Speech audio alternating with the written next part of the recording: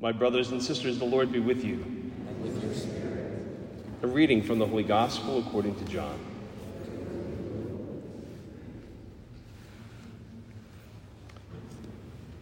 Jesus said to his disciples, "Whoever loves me will keep my word, and my Father will love him, and we will come to him and make our dwelling with him.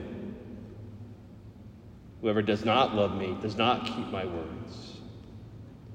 Yet the word you hear is not mine, but that of the Father who sent me. I have told you this while I am with you. The Advocate, the Holy Spirit, whom the Father will send in my name, will teach you everything and remind you of all that I told you. Peace I leave with you. My peace I give to you. Not as the world gives, do I give it to you. Do not let your hearts be troubled or afraid. You heard me tell you, I am going away and I will come back to you. If you loved me, you would rejoice that I am going to the Father, for the Father is greater than I. And now I have told you this before it happens, so that when it happens, you may believe." The Gospel of the Lord.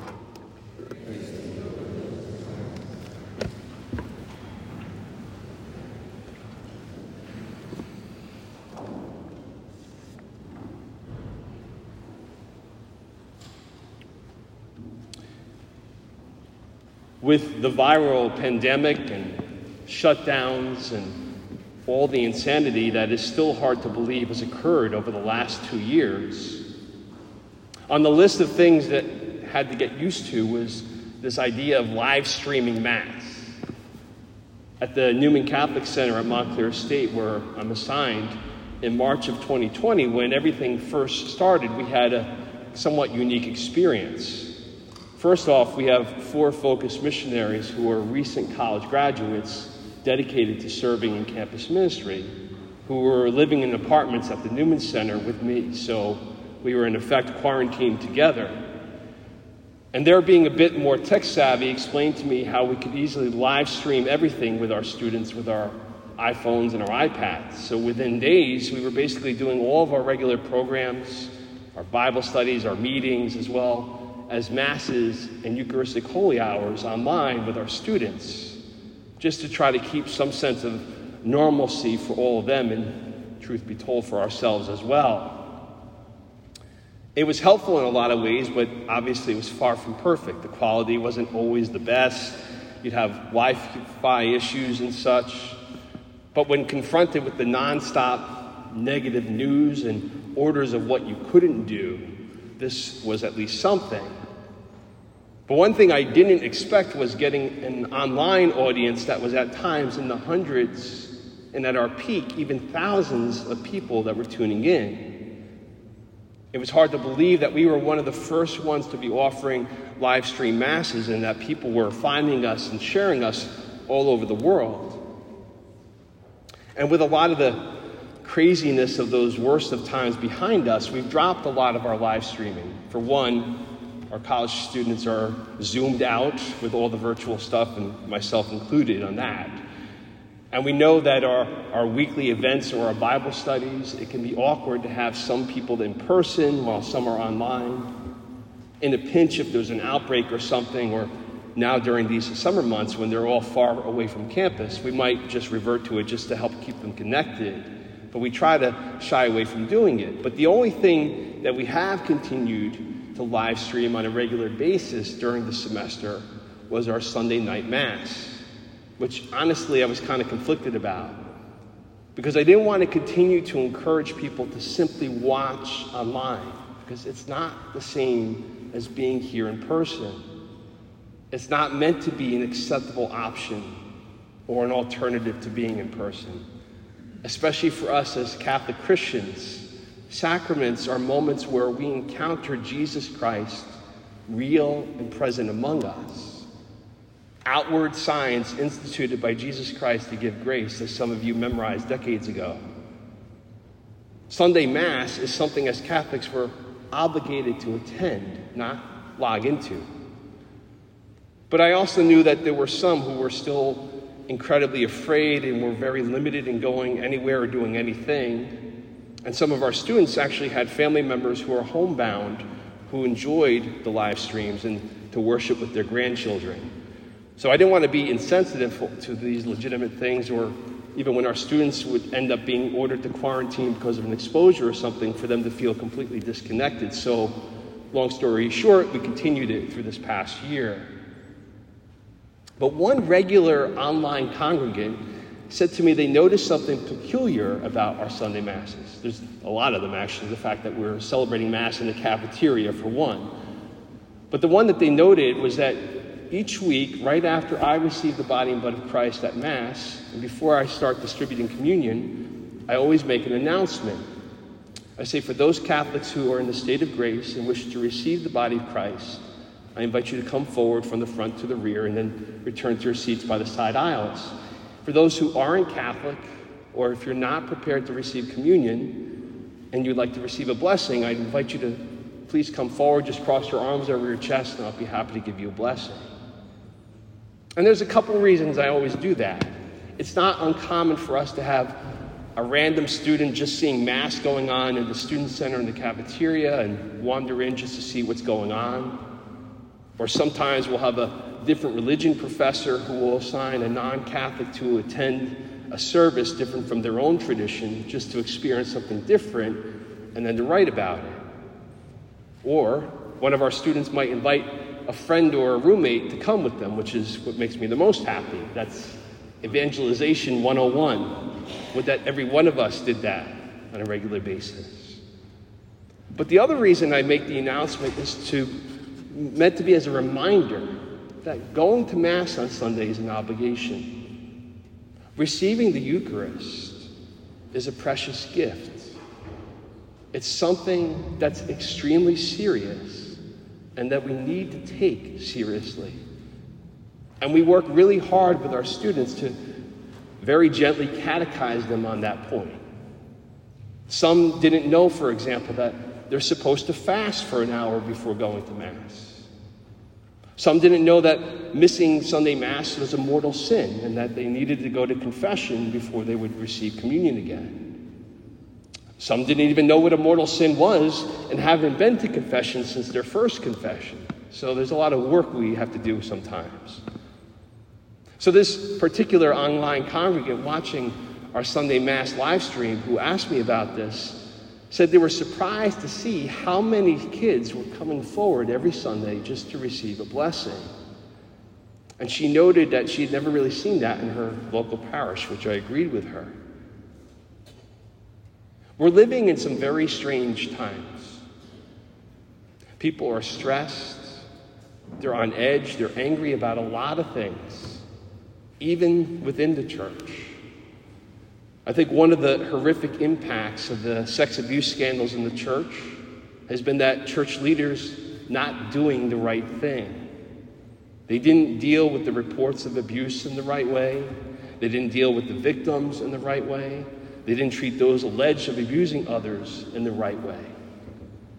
But it's also crippled the church from doing the right thing in regard to speaking our truths about our faith in clarity and in charity. Where we were perhaps overcompensating and maybe just grateful that people were simply coming to Mass, rather than talking about the seriousness of what we do in this sacred place. The call to holiness that every one of us is responsible to respond to. And that's why when Archbishop Cordileone, the Archbishop of San Francisco, issued a statement on Friday that House Speaker Nancy Pelosi was being barred from receiving the Eucharist, it became international news.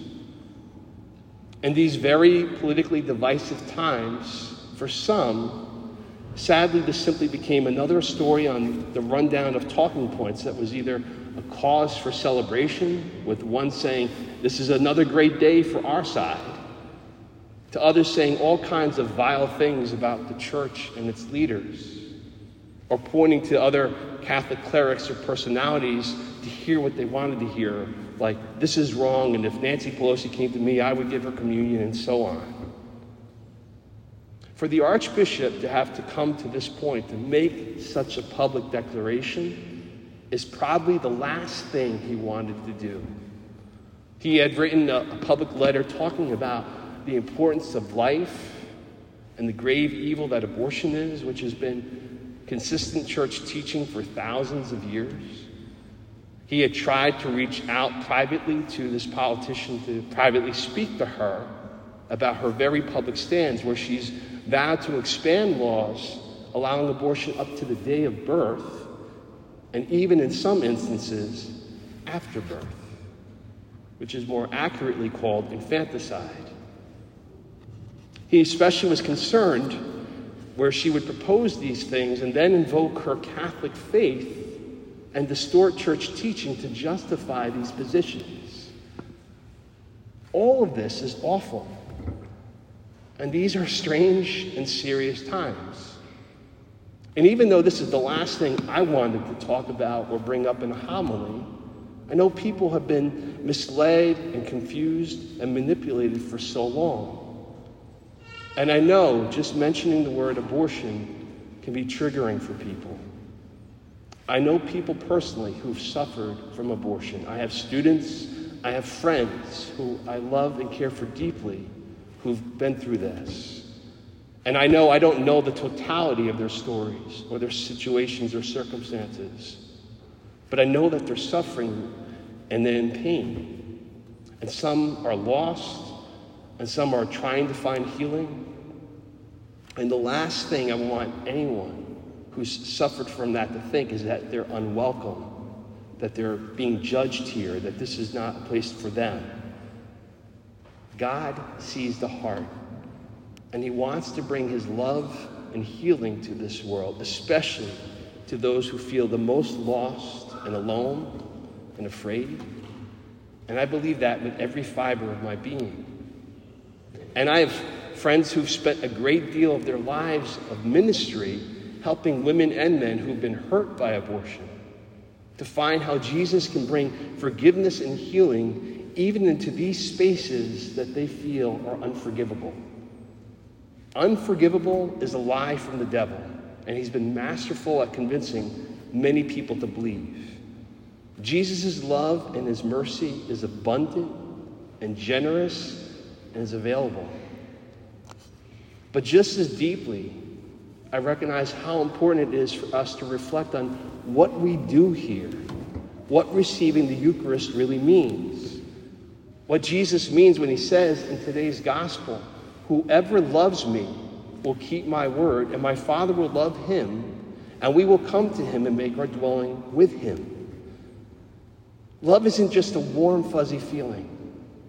Love isn't just doing nice things. Love to Jesus is defined as his laying down his life for us on the cross. It's a call to selflessness and to sacrifice. His call to love invokes the importance of obedience to his word, to his commandments, which is often in conflict with the world. And it's demanding and it's difficult, which is why this recent news isn't something that anyone should be celebrating or ridiculing, but rather it's a call for deeper prayer and reflection for all of us.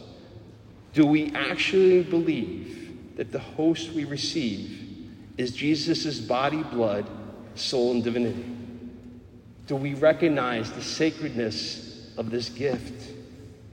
Do we see his love and his humility, that he comes to us in such accessible ways because he means what he says in today's gospel, that he wants to come and make a dwelling within us? If we do we recognize the need on our part to prepare to receive him, to learn why he teaches what he teaches through our church, to humble ourselves, and to repent of our sins and to go to confession? These are difficult and strange and serious times. It's why even in the midst of this season of Easter joy, the Lenten practices of prayer, fasting, and almsgiving are not meant to be simply Lenten things. but all the time things. May each of us commit to those practices for ourselves, for one another, and also for all of our politicians and our church leaders who are entrusted with so much responsibility and will be held to greater standards for those positions of service.